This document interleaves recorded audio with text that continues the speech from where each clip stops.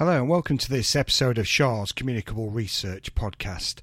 My name is Andy Tattersall and I work at the Sheffield Centre for Health and Related Research, which is part of the School of Medicine and Population Health at the University of Sheffield. And over this series of podcasts we'll hear from researchers at SCHARR alongside some of their collaborators and the work they undertake to tackle some of the world's biggest health challenges. If you want to know more about SCHARR, then you can find us on the web at the University of Sheffield. We're also on Twitter at SCHARR Sheffield, so please feel free to follow us for updates there. You can also follow us on various podcast platforms that you may wish to subscribe to. So without further ado, let's get on with the latest episode. Hello and welcome to this special bonus edition of the SCHARR Communicable Research podcast. I'm your host Andy Tattersall, and today I'm joined by a trio of experts from SCHARR to discuss the NHS at 75 and what potentially lies ahead for the organisation in the next 25 years as it goes towards its 100th birthday in 2048, especially in relation to healthcare services and the research that supports it.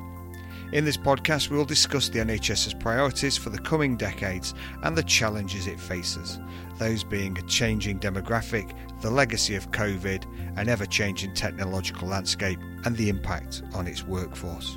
I'm joined by three academics at SCHARR who all have strong links to the NHS in their roles as a mental health nurse researcher who has previously worked in the NHS frontline services, an emergency care doctor, and a GP. So I'll ask my guests to introduce themselves.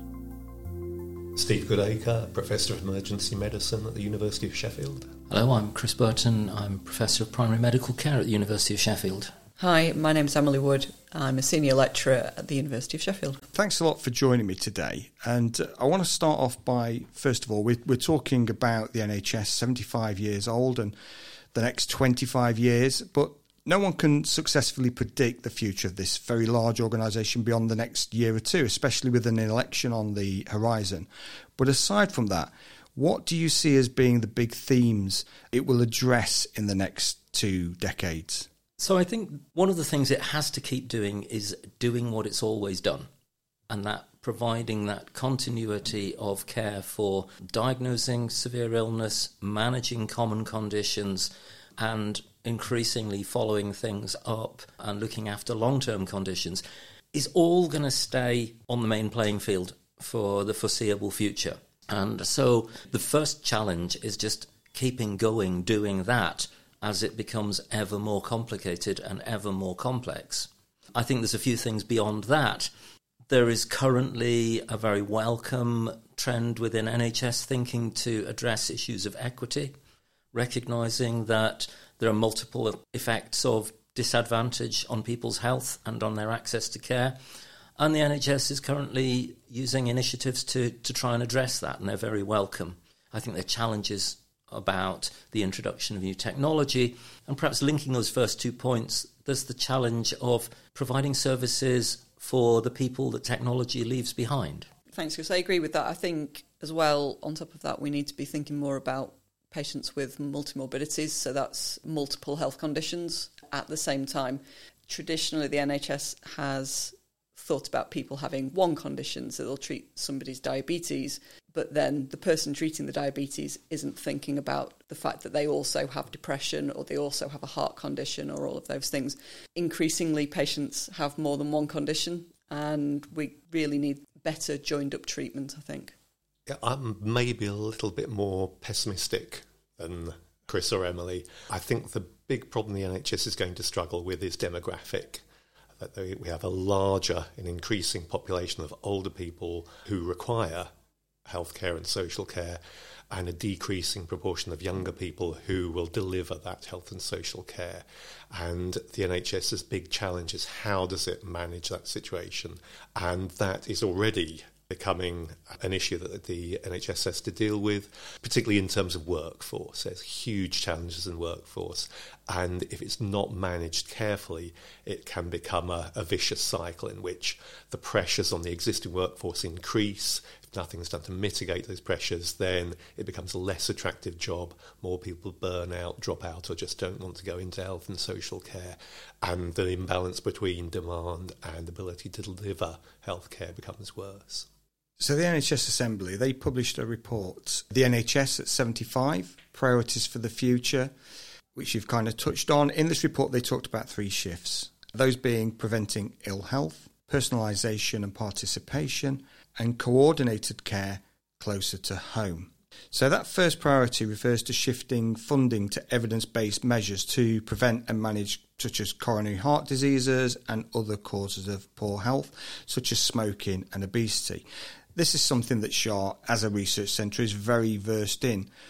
What more can be done as researchers, because you are all researchers, to help get that latest evidence from publication to practice? Because often, and I've found this from my own experience, that I'm telling a practitioner what the actual information is because they are not often aware of that. So what can be done about that? It has to be relevant and it has to be meaningful and salient to the practitioner. And so again, I'd perhaps just re-emphasise the theme of the pressure the NHS is under and the challenge of delivering healthcare, that we have increasingly practitioners are going to be delivering healthcare in increasingly difficult situations, increasingly under time pressure and with demand outstripping supply. And so the findings of research have to be relevant to that. And increasingly this is, working in emergency care, if you're going to undertake research, it's got to be research that is deliverable and is relevant to a situation where everyone is rushed off their feet and no one's got time to do anything. If you come with an intervention saying, well, this will require an extra training course for you to do in your unlimited amount of training time that you have, and this will require an extra hour to deliver it to each patient, then everyone's just going to laugh at you. So it's got to be relevant. And increasingly, I think we need to have research that addresses the pressure that staff are under and doesn't underestimate that and works around that pressure. Emily, you've done work in this area. So what can be done to help the current situation within a research context? We know there's political issues here and there's other factors sometimes that are outside of control. A pandemic comes along, etc. What can be done? Yeah, so a lot of my research recently has been in retention, specifically within mental health services, but I have done some workforce research in other areas as well. And I think Steve's right, there's huge pressures at the moment.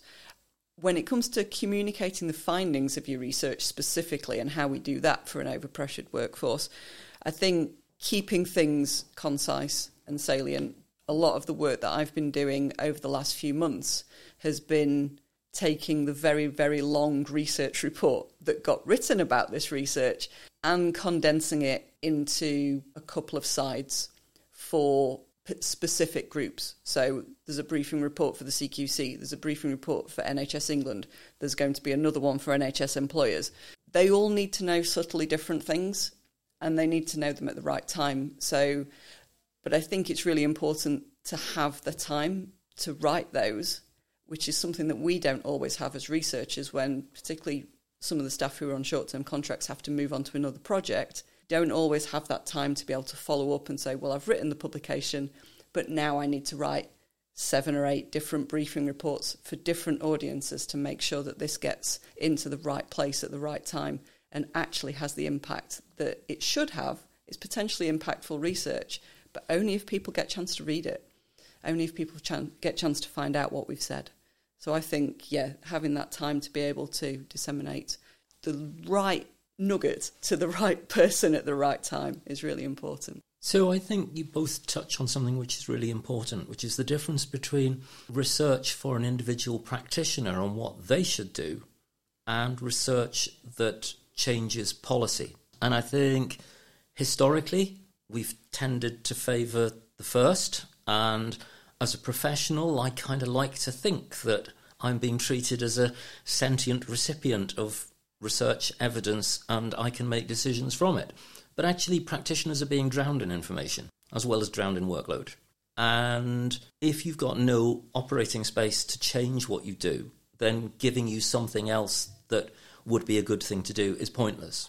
So our challenge as researchers is to demonstrate not just that things are effective or not effective to practitioners, but to demonstrate that in a way that there is a much stronger case for changing policy, whether that's a sort of national strategic policy or an operating policy of a healthcare delivery organisation. And I think sometimes interventions do require extra time for some people. If that can be demonstrated to be cost effective, then there's a case for freeing up blocks of that, even by shedding something that may be rapid turnover and less effective in the long run. So I think it's that shift to thinking, how do we translate evidence from research into stuff that changes the way things are done, rather than just changing what practitioners know or think. And I would imagine that's trickier to achieve with such as GPs and paediatricians and emergency care doctors who are dealing with a wide-ranging group of people and a wide-ranging conditions compared to the specialists who perhaps can be a bit more focused when they're trying to actually stay abreast of new research. Is that the case? So, I mean, you won't get GPs squabbling over the interpretation of the latest clinical trial results of drug X in heart failure in the way that you might with a bunch of cardiologists.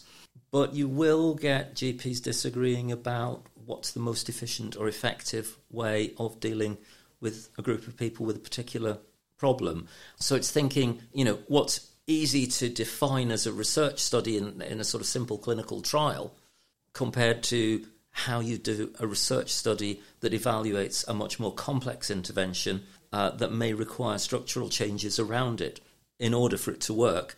But if those are in place, it does work. Yeah, I think emergency physicians and GPs, we see different kinds of problems, and maybe we see it rather more from the patient perspective than the specialist does. Now, that may get me into trouble with specialists, but I don't care, because specialists will see people who have already been through the system, by and large. They will have been identified and selected as people who are suitable for that specialty. That's why we have specialists, and they're great at their job, and they do really great work with their specialist-selected patients. But, of course, they have to come through that process, and it's people like myself and Chris who select them through that process and start with the patient at the point at which they have a symptom, and they go and see a healthcare practitioner about that symptom, and they want to know what to do. And that's something that I think there's increasing awareness about, and increasing respect for that part of the process, that if you want to know about how to diagnose a heart problem, you don't necessarily ask a cardiologist. You maybe ask a GP or an emergency physician, because they're the ones who do the diagnosis. The NHS has had a history of being a bit behind in terms of technology adoption. They've got a bit more up to speed, but this is still quite an important thing in terms of knowledge sharing and knowledge mobilisation, that technology really does underpin that. You've got to have the frameworks in place for people to share things in a way they can access it. And the NHS hasn't always done that very well, has it? It hasn't, but is that a bad thing? There's an awful lot of duff technology out there, and letting someone else have a go and find out that it's duff is not always a bad idea. I must admit, I know you're frowning at me, Andy, because you have a different approach to technology, but that's my view. I wait until everyone else has found out the problem. Perhaps the technology infrastructure. So like the NHS has had like this one approach to information, that all information is sensitive to an extent, which meant that led to inertia. So everything in the university, we have access to anything that we want, and in effect we can get any kind of software if we can go through some due diligence. Whereas in the NHS it was very much a case of, if you wanted to access that PDF or that blog, the NHS site blocked it, and that blog could be a very informative information source. I think that's not so much a question of inertia for me. That's, first of all, quite appropriate recognition that if you're dealing with patient details, you need to protect them. And maybe an element of risk aversion and overestimating the risks to confidentiality and not recognising the benefits of greater access. Rather than, I think that the being suspicious of technology is a different issue. Now, the NHS faced its biggest challenge in its 75-year history with COVID in 2020, and that obviously had a major impact on the areas where you work and where your research is focused, in primary and emergency care, the well-being of not only patients but NHS staff. And this led to a deluge of research outputs relating to COVID. And I remember seeing a visualisation of this showing year on year where research had been done and changed over the years, and COVID suddenly came and broke all the records. So whilst some of that body of work may assist in preparing us for another pandemic, does it come at a cost to other areas of impactful research such as diabetes and heart disease research? All research comes at the cost of other research because we don't have enough money to do all of the research that we want to do on the different health conditions. So I think there's a question of how we decide what is the priority, where should we be researching. Pandemics don't come along very often, so you do need to make the most of researching as much information as you can out of that when it happens. Hopefully we won't get another one for a while, so that might have been the last chance, hopefully. But what is the most important thing that we should be researching? That's a very difficult question to answer. It's probably more about personal choice than anything else. Mental health is the leading cause of disability in the UK, gets a fraction of funding that a lot of other subjects get. Didn't make your list as to what perhaps we should be researching. So it all comes down to our personal preferences. I personally think that COVID research, some of that's going to be hugely useful, some of it probably not. I think more should have moved quicker into long COVID research. That's where the long-term disability is going to be, and that's the long-term challenge for the healthcare system. But then I've had long COVID for 18 months, so I probably have a conflict of interest in that point. So how do we decide what is the most important? Yeah, I agree with Emily, and there was a lot of COVID research. It was a bit like a wave, sort of swept through and has now gone, and went quite quickly. Was disruptive, probably in a good way, but probably not as disruptive as we thought it was going to be. It has changed some perspectives, possibly in a good way. So, for example, the use of platform trials, I think, is now much more accepted as being a good way of doing trials, and that is changing in the trials community.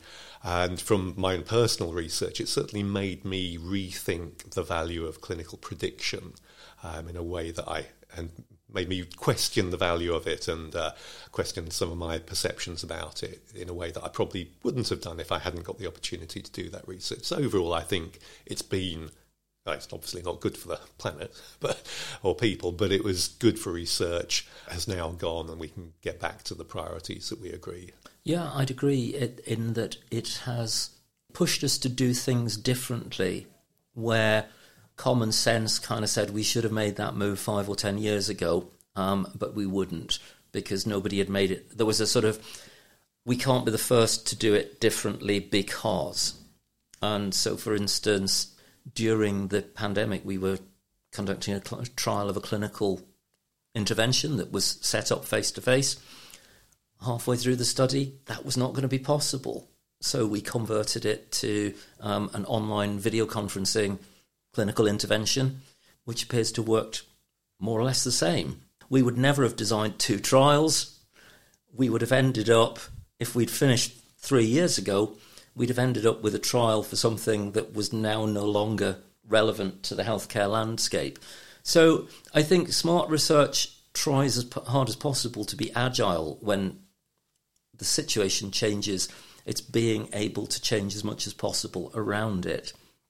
I think there are other things that came out of the enormous wave of energy and enthusiasm and commitment that happened in COVID research around recruitment to clinical trials through general practice, increasing access to trial interventions outside of specialist centres because people needed to run trials quickly. And suddenly things that normally take many years took 6 months. So there were not exactly for absolutely undesirable circumstances, but necessity led to a number of innovations, and some of them are sort of staying with us, I think. I think, in terms of does a 2-year pause on research on some of these other conditions matter?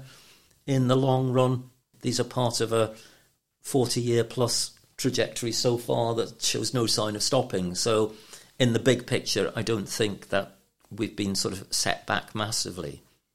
That innovation, which has come as a result of something that we didn't want to happen, has been beneficial to the research field and obviously ultimately to healthcare and to well-being in society. I'm not sure it's a benefit. If you were asking me to do a cost-benefit trade-off, no. But if you're saying, were there unexpected benefits or unexpected things, yes. And actually, if we think about the example of long COVID, then while Emily, reasonably enough, would like to see more research into it, there has been more into persistent symptoms and fatigue after acute infection since COVID than there had been in the 30 years before that in relation to ME chronic fatigue syndrome, for instance, which may or may not be very similar to long COVID. So COVID has had a huge impact on the world, and AI is going to have a huge impact on the world. We don't know how much, how positive, how negative, but it's going to play a bigger part in the healthcare system and the research that directs it. So what gains do you see being made, and also what threats does it pose to the NHS? And I know that's a very tricky one because it's still very early days and it's quickly emerging, but as a researcher and as someone with healthcare experience, what are your particular thoughts? Where's your gut feeling, if anything? I'm not sure it is early days. One of my first research papers in the late 90s was on computer-generated ECG interpretation and looking at how accurate they were and how they're used. A significant part of my job at the moment still involves ECGs being put in front of my nose with a computer report on them, but I have to decide actually what the interpretation of the ECG is because people don't trust the computer-generated report.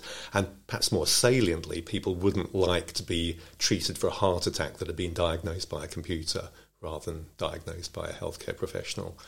So I am sceptical about this massive change. I also think the crucial thing with AI is that we need to understand it. What's it telling us? If we regard it as some sort of witchcraft that's going to give us the diagnosis, even though it's too complicated for us to work it out for ourselves, then we could make a real mess of things. I can understand how AI would be very helpful for interpreting images, so interpreting scans, X-rays, and I can see how that would be very useful, particularly in interpreting normal X-rays and scans, so that the human bit of the radiologist and all of us who have to interpret them, who gets bored and misses things because we just keep on seeing normal investigations, I can see how a computer could lighten the load there. In other respects, though, a computer making a diagnosis with the same information that a patient is given to me, I'd like to know how the computer does that. What is its trick? So I can understand what it's telling me and how it's doing something better than I could do. Otherwise, there is a risk that we take the algorithm as being some sort of holy grail, and actually it's just telling us nonsense. Yeah, I think this issue about what people call black box AI is a real challenge. By which I mean there is an algorithm that the computer has effectively written itself and not told us about. This is not a computer following rules that somebody's given it based on their experience and knowledge. This is a computer working out for itself what it thinks is right or wrong. That's an important issue in terms of trust for professionals and patients. It's also going to be a really important issue when test cases start coming along about misdiagnosis. I read earlier this week about a test case in relation to an AI-informed car autopilot system where the car crashed, and there is debate about whether that was a failure of the autopilot system or a failure of the driver.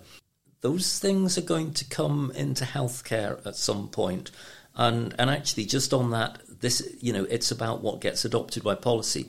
Those are the sort of things that are going to really define where the limits of AI are in relation to diagnosis. Tech industries often do that kind of, it's okay when you're developing stuff to fail early and fail often. When you're trying to deliver healthcare, that's absolutely not what you want. We need for the last 20 years we've been thinking about patient safety and how we can make that more and more aligned with the way that the aviation industry does air passenger safety. The aviation industry does not generally with one or two exceptions, perhaps hand stuff over to black box AI and say, yeah, it's cheaper this way. I can imagine one of the issues here is that you are authorities. When you work in a clinical role and as an academic, you are authoritative. Scientists, doctors have a very, very high trust rating in the UK, compared to like journalists and politicians. AI delivers results as an authority. So when you ask it something, it sends back a very confident reply. It can hallucinate information. It can hallucinate references.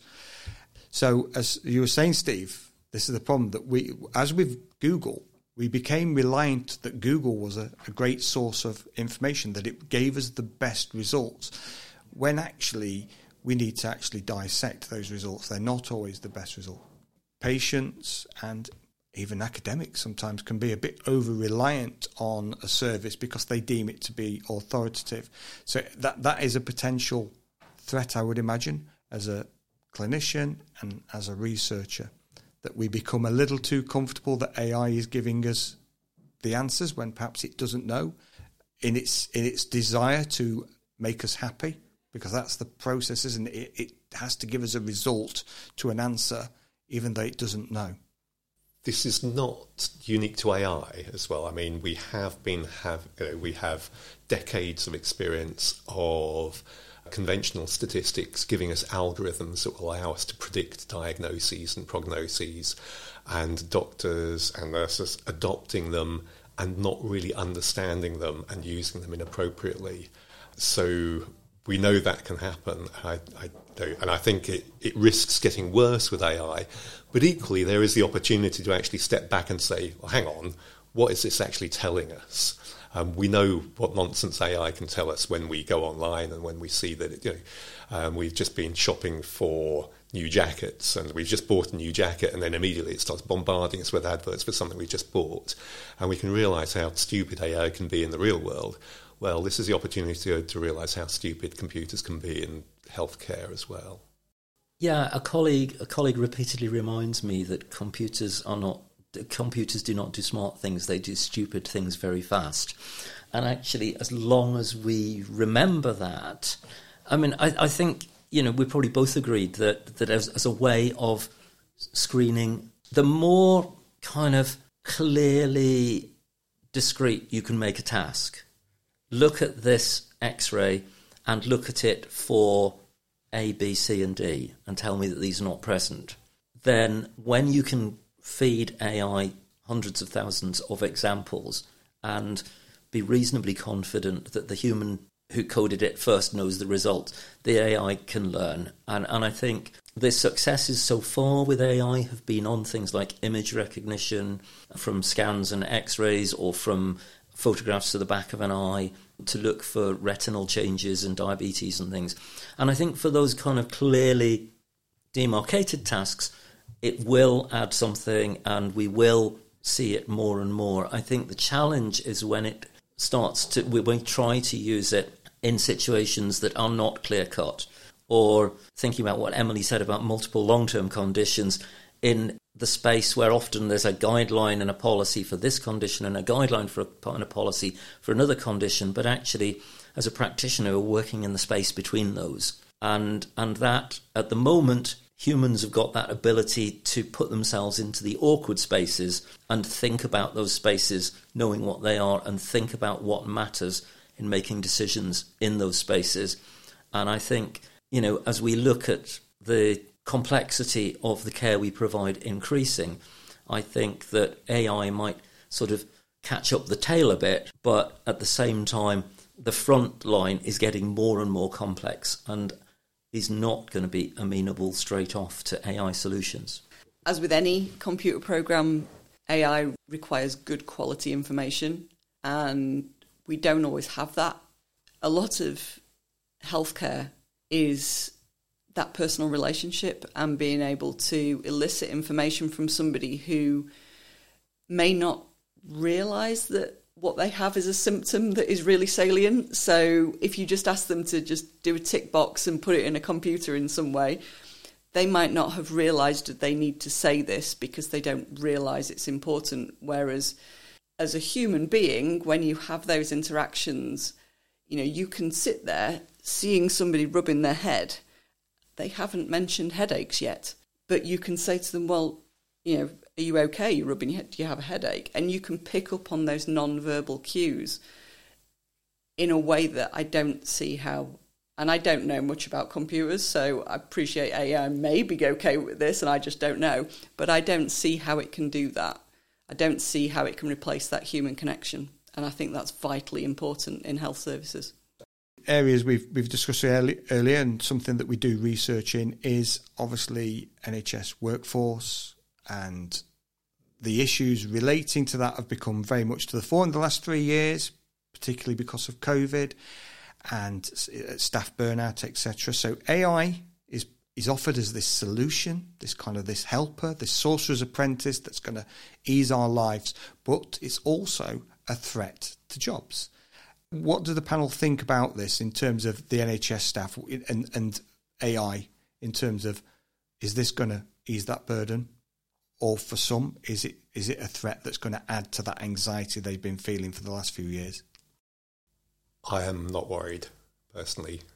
I've already told you that 20 years ago we did research on computer-generated ECGs, and still 20 years later I'm being asked to interpret ECGs. So 2 points. First of all, I think you can have the best of both worlds. Why don't you have AI and a human? That's what I'm doing when I'm interpreting those computer reports. The computer will pick up stuff that I might have missed if I didn't look carefully enough. Equally, I can look at what the computer's interpreted and use experience to say, well, no, actually, I don't think that is what it is a heart attack or anything like that. So yeah, you can have the best of both worlds. I think there is also a risk that AI actually increases the workload. That AI, first of all, to actually run the AI algorithms, you have to input the data, and the humans have to collect the data. As you're saying, Emily, about, what is the patient saying, what are they doing? You have to tap that all in before you can actually get your estimate. And then if the estimate doesn't make sense, you then have to interpret it, and then you have to explain it to the patient.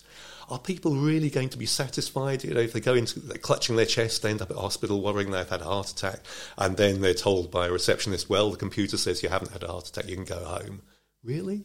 Would you be happy with the computer telling you that you don't have cancer when that's what you're worried about? You're going to want a human to explain it to you, aren't you? And if that is working on demand that's being generated by the algorithm, by people being able to access the technology and get estimates of probabilities of having diseases that they never worried about, that's actually going to generate more work for the NHS. And I'd imagine a lot of people that you'll see coming into clinics and into A&E will have conditions that they think may be a heart attack, etc. And it's just, sometimes it's reassurance that it's a bit of stress or indigestion. And again, the human is essential, isn't it? Hearing that information, that's an essential. It really is. And I think the way that it's not a heart attack, it's a panic attack, is delivered is hugely important to the patient. I've been having chest pain for ages. I've been to A&E and I got fobbed off versus I got reassured. The fine line between those is the way that diagnosis is delivered by the person who you are seeing, and how that relationship is what I was talking about before, about relationships and that human interaction. A well-delivered clinical verdict done sensitively, compassionately, gives great patient care. Computer says no, really doesn't. And I think that's going to be a huge issue. Yeah, to follow up on what Steve said about workload, mostly I agree. I think staff are currently reporting being so overworked that if AI can help, then I don't think anyone will mind that at all. I suspect there will be a huge amount of suspicion about how it can help, whether it can help, and a lot of worry that actually it's just going to cause more problems. The NHS doesn't have the best record of implementing complex IT projects, and so I suspect staff will be more worried, but not that it will be taking jobs, but that it's actually going to create more work than it's going to help them with. So Chris, as a GP, you get people coming into your surgery who may have read things on the internet, they may not know how to critically appraise information, they may not know what's an authoritative source, They may have got things off of various kind of forums, etc. And I imagine as a GP, you will try and inform them with where they perhaps should look and the information they should look at how they access that. Pointing them to the NHS website and other authoritative sources. AI is going to throw a bit of a spanner in the works in terms of information literacy. It's going to get a lot easier to generate fake information, anti-vax information, misleading COVID information, all kinds of things where people have got their agendas or just being mischievous. How important will it be to continue that conversation coming from someone who is a practitioner but is evidence-based, as a researcher who's very much embedded in that? How important will it be to have those conversations even more going forward when more people will be finding information through such as ChatGTP and Google Bard? Okay, so there's lots of issues there. The first one is that this is not a new problem. A wise piece of advice somebody gave me when I started out as a GP about half an NHS ago was to take a look at the middle pages of a particular Sunday newspaper to find out what the doctor column was dealing with, because you're bound to have somebody on Monday morning who'd read something in the paper, and that's what they thought they had. So this is not a new phenomenon. It's just shape-shifting. The second thing is that central to this is not knowledge. Central to this is trust. And that actually, if your information sources say that you should trust them, lead you to trust them rather than your medical professional, then firstly, you're not going to go and see your medical professional about it. And so again, there's a sort of diversion thing goes on. But the real problem is that in order to trust a medical professional more than some other source of information, there needs to be a reason. It can't just be required, demanded, or told because of authority. Trust has to be earned. And I think this is one of the real challenges that we're facing now with the way that NHS primary care is being configured, that it's increasingly seen as a transactional thing, that it doesn't matter who you see or when that as long as it suits you when you see them and that you see them, it doesn't matter who you see. That doesn't build continuity. That doesn't build trust. That doesn't build a sense that, okay, that doctor treated my uncle and treated him well, so yeah, I'm quite glad I'm seeing her today because, that's okay. That we're going to lose that very quickly unless we work out how to engineer that in for at least an important part of our population. And I think that balance between information from all sources and trust with a professional is going to be absolutely critical to this. And I think it probably applies to professionals in any setting. I'm just more familiar with it in the general practice one. Chris and Steve, you are both involved in working in the NHS. And like I say, the politics relating to the NHS is a whole podcast in itself. It's a bit of a rabbit hole and we're best not going down it. But some of the research that we do at SCHARR relates to issues that do become politicised. And how important is it as academics working in clinical roles to keep that balance between what you experience as professionals and the research you do? I mean, the big value I see in my clinical role is probably twofold. First is being able to see what the problems are firsthand. And secondly, being able to see what is going to be deliverable in terms of actually doing the research. So that certainly is helpful. But in terms of, if you could just clarify again what the concern is. So how important is it for academics? Well, I'd say not important, but how beneficial is it for academics to be working in a clinical role? Well, those would be my main benefits. It's not particularly related to politics, I don't think, or any sort of advocacy or anything like that. Is that what you're thinking about there? Yeah. It's trying to figure out what's that balance, because obviously you do research. Some of that research you will lead on, some of it you'll be part of.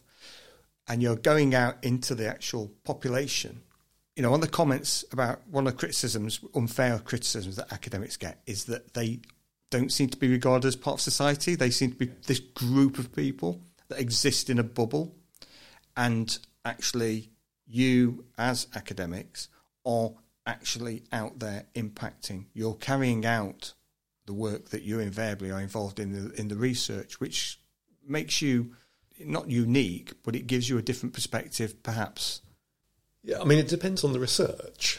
I mean, clinical research, yes, and I'm tending to focus more on clinical research these days because it does get you away from some of the more political issues and into an area where it is more within your professional remit and more within your day-to-day job.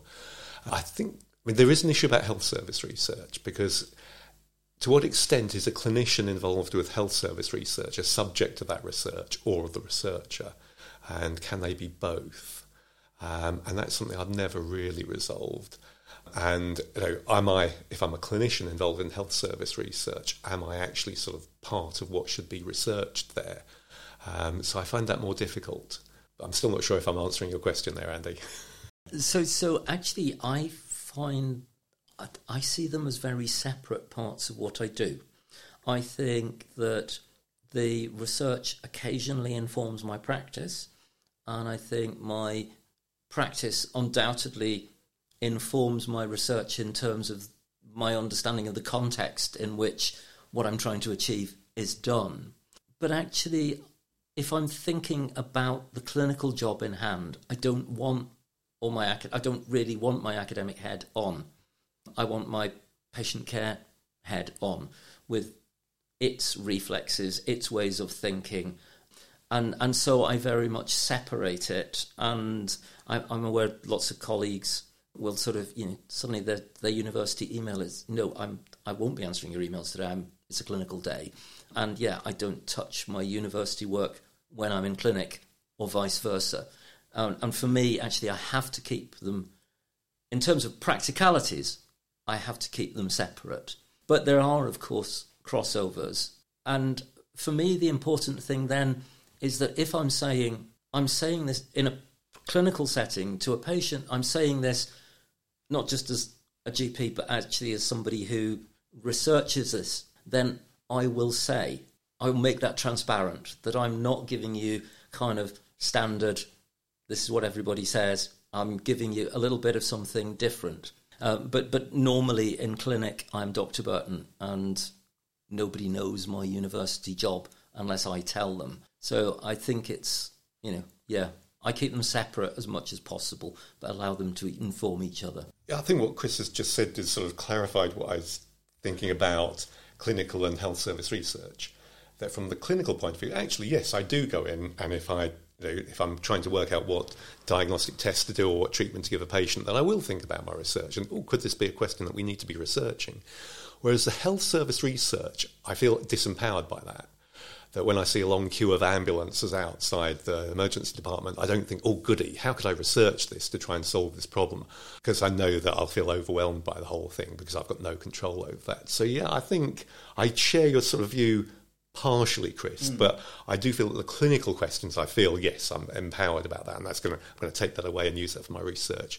The health service research questions, I feel disempowered by that, and I prefer to view the health service research questions as an outsider. How do you envisage, and we've touched on this briefly, but how do you envisage an ageing population and the changing demographic is going to impact the NHS in terms of its knowledge needs in the coming years?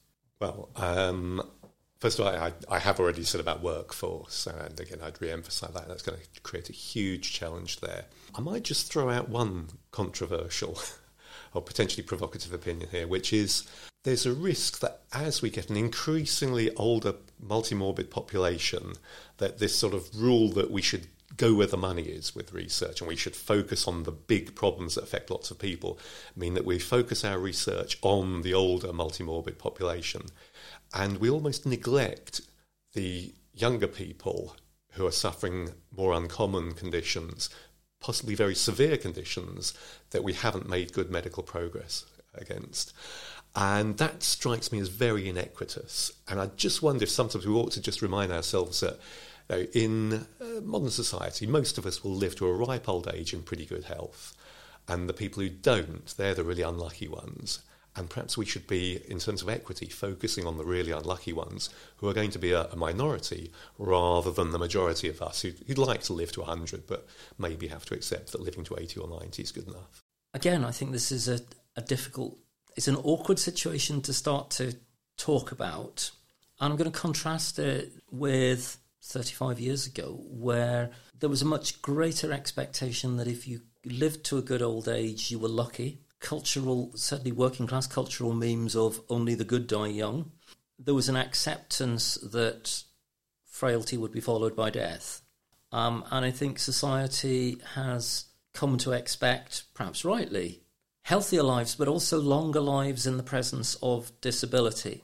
If we look at the amount of time that people in their final 1 or 2 years of life spend in and out of acute hospital care, often gaining very little from it, and often where, if they're allowed to make an informed choice, they would prefer to be looked after in their home rather than in and out of unfamiliar and destabilising hospital settings. I think there's a major problem, not just in what services to deliver, but how we, both as individuals and as a society, have these conversations about ceilings of treatment, about what's an appropriate thing to do rather than just the first thing to do. And those questions have to not be in terms of rationing, although that's always going to be in the background, but they have to be in terms of personal choice and values and preferences. And again, unfortunately, that takes time and it takes relationships and it takes trust. And we know from things a few years ago, if you reduce these things to tick box experiences, they're just disastrously bad. So there are real challenges there. I would agree with those. I think the only other thing to add is what I mentioned earlier about multimorbidities, particularly people who have physical and mental health problems, who are currently very, very siloed between the different organisations that treat mental and physical health problems. The communication between them sometimes is very good, but sometimes it's really not. And the impact that one of those conditions can have on the other, and the treatment regimes, the way people want to get involved with their treatment, can get involved in their treatment, they impact on each other hugely. And I think we need better education to understand how those impact on each other, particularly in nursing with the branches of nursing. You either train as a mental health nurse or as a general nurse or as a children's nurse or as a learning disability nurse. You don't train with a broad overview. So you specialise in mental health, which is fantastic. It means you've got really, really good mental health knowledge. But then when your patient also has diabetes and a cardiovascular condition and are starting to show the early signs of dementia on top of their depression diagnosis, that becomes very complicated and you're out of your depth very, very quickly. So I think, that would be where I'd go. Emily, there's been a lot of pressure on the NHS systems and therefore high stress applied to the workforce. COVID shone a light onto these pressures. They weren't, they didn't appear in 2020. They were there before, but this has exacerbated it. What are we finding out from the research in relation to these pressures now within the NHS? Yeah, I think you're quite right. I think the key thing to remember is that the vast majority of these issues were not invented by the COVID pandemic. They were already around in the NHS. It was just that either they were overlooked or we weren't shouting about them. And they've really come to light, particularly, I think, because we started to pay more attention to how much we value the staff who work in the NHS. And then we were looking at actually the conditions that they're working and going, well, if we value these people, why aren't we giving them better working conditions? That we want them to look after us when we're at our worst. We should be giving them better so that they can look after us. Because the thing is, most people who go to work in healthcare do so, their primary motivation is, I want to help people. That's why they do it. So if you support your staff, they will, by default, support the patients. Certainly our research has really looked at the relationship between workload, the perception of the quality of care that you're able to deliver because of your workload, and then the impact that has on job satisfaction. Because, yeah, all right, everybody's workload is too high. I mean, that's the same in every job, isn't it? Let's face it. But in the health service, if your workload is too high, you're running out of time to look after people, and care gets missed, or people don't get seen as quickly as they should. And you know that as a clinician. You're sat there going, I haven't done as good a job as I want to do because there aren't enough hours in the day. And therefore, I'm not happy because I haven't done the thing that I came here to do. So that's really going to affect whether people want to stay in the NHS, whether people want to work for it in the first place. So workload is a bit chicken and egg, as Steve was saying earlier about, once you start to not have enough staff, it becomes an unpleasant place to work. People don't want to work there, so then you've got even fewer staff, and it just goes round and round. But really investing in making these workplaces places where you want to be will attract more people in. And pay is a part of that, but it's not the whole situation, because when you feel like you are working somewhere where the working conditions are making that dangerous for you, for your patients, no amount of money is going to make you want to work there.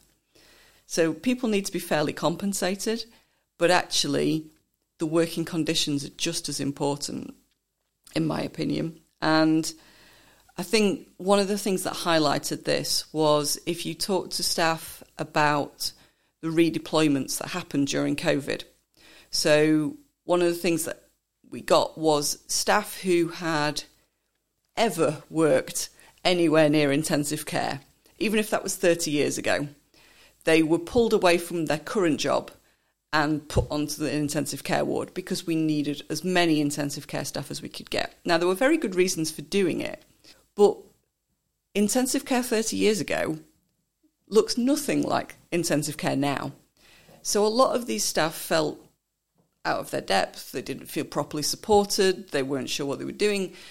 They were afraid to go to work because they weren't sure. And that uncertainty, that feeling unsupported, being left to get on with something that you don't feel comfortable or confident doing, that increases people's stress. And I've spoken to lots of staff who literally considered leaving the NHS because they were put in that position. And that's no good for anybody, because at that point you could have a really good nurse, really confident, really well trained, really experienced, and then you take them and put them in a different department, and then they want to leave. Well, who's that helping? Absolutely nobody. So I think looking at the way redeployment is worked, it's difficult in an emergency. Sometimes things have to happen, but there's ways you can do that better, and there's ways you can do that worse. And different trusts did it differently. And some places were great, and some places were really supportive, gave people training, gave people the support, clinical supervision, and other places didn't. And you can see the difference in the stress levels of the staff.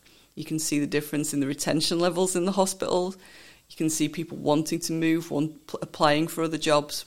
And that could have been avoided if it hadn't been done in quite such a panic, because there's a difference between doing something in an emergency and doing it rapidly, and there's a difference between doing it in a panic.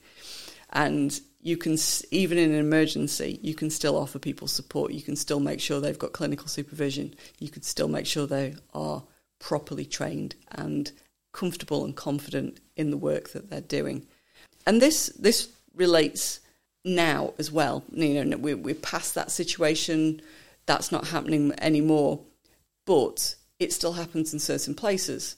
So we've been talking to mental health staff who are saying, they're employed to work on an older adult ward. They come in the morning.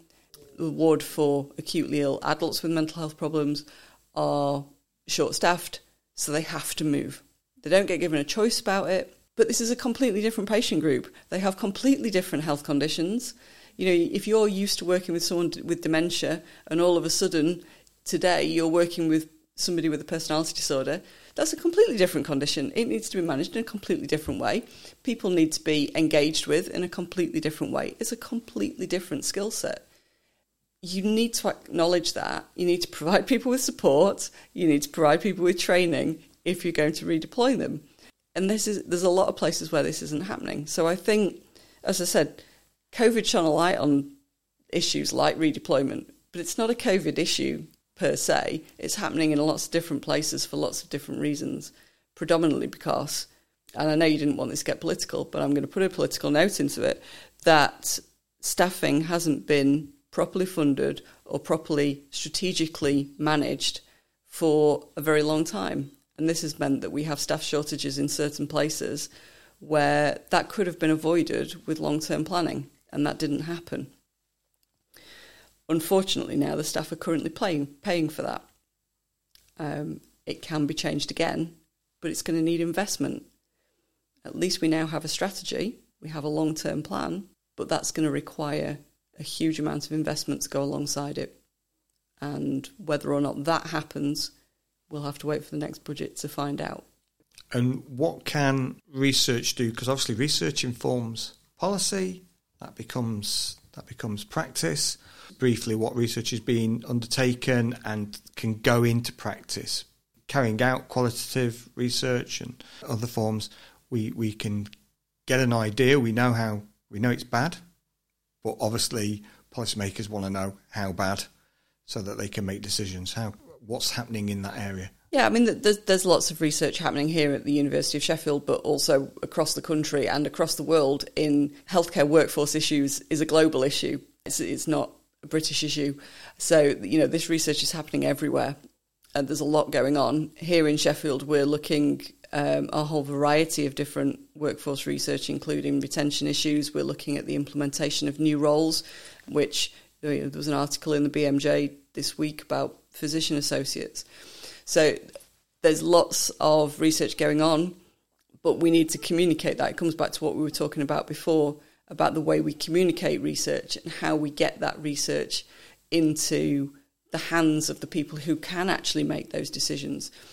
I've just had a conversation with somebody from NHS employers this week. We were talking about the recommendations that have come from the retention research.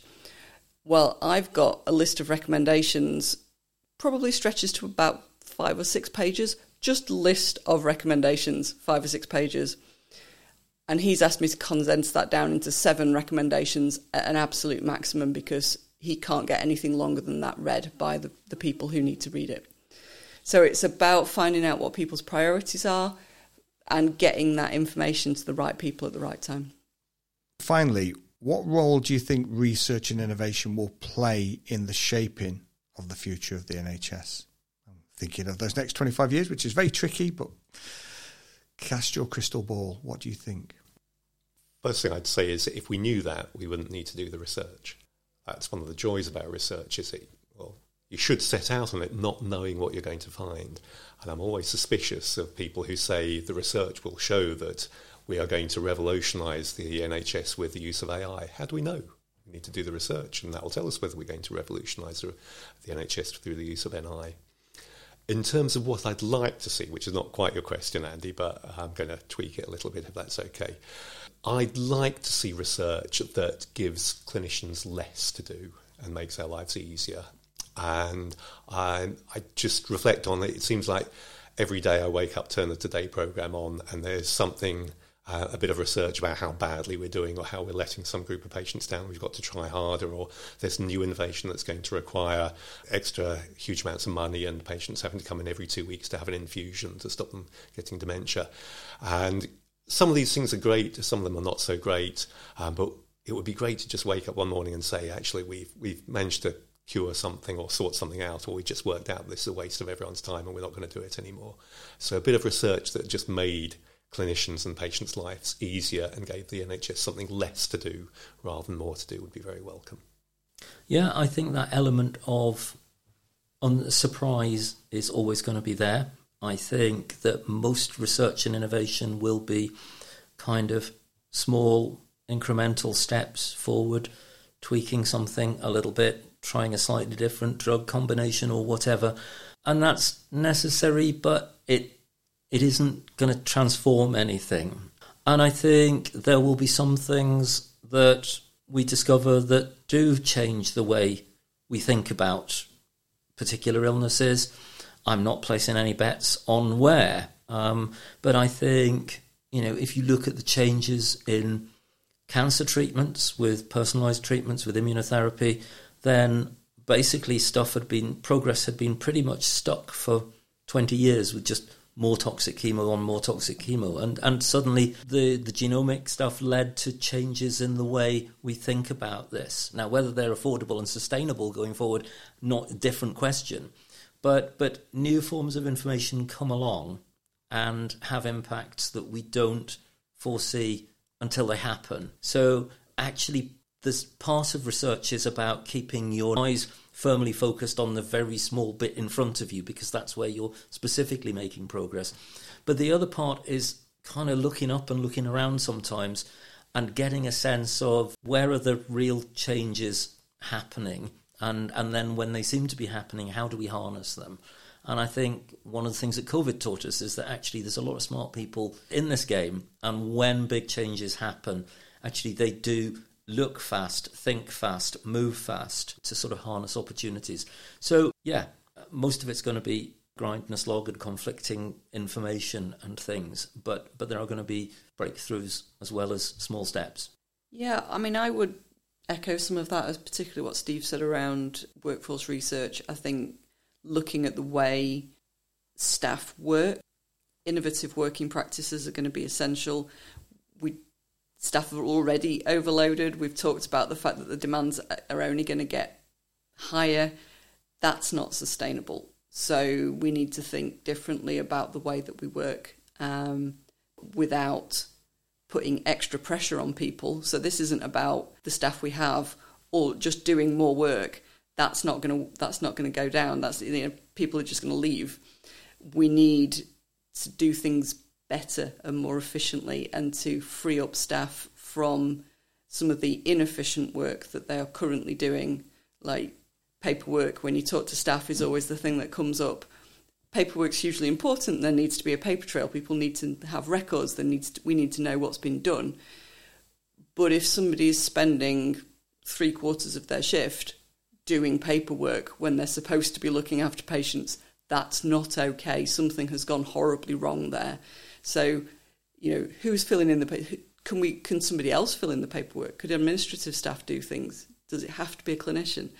There are different ways we can organise some of this that is potentially quite concerning to some people, because the notes that you write are, of course, your registration with the medical council or the nurses' council are potentially at risk if you haven't documented something properly.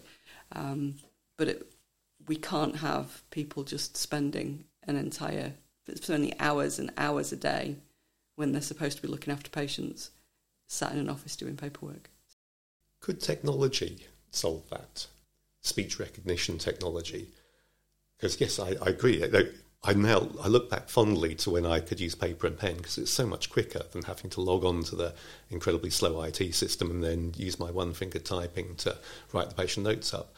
But surely we're not that far away from technology where I would simply have some bit of technical equipment, a headset or something. I just say, patient in bed for large spleen, needs blood, whatever needs doing.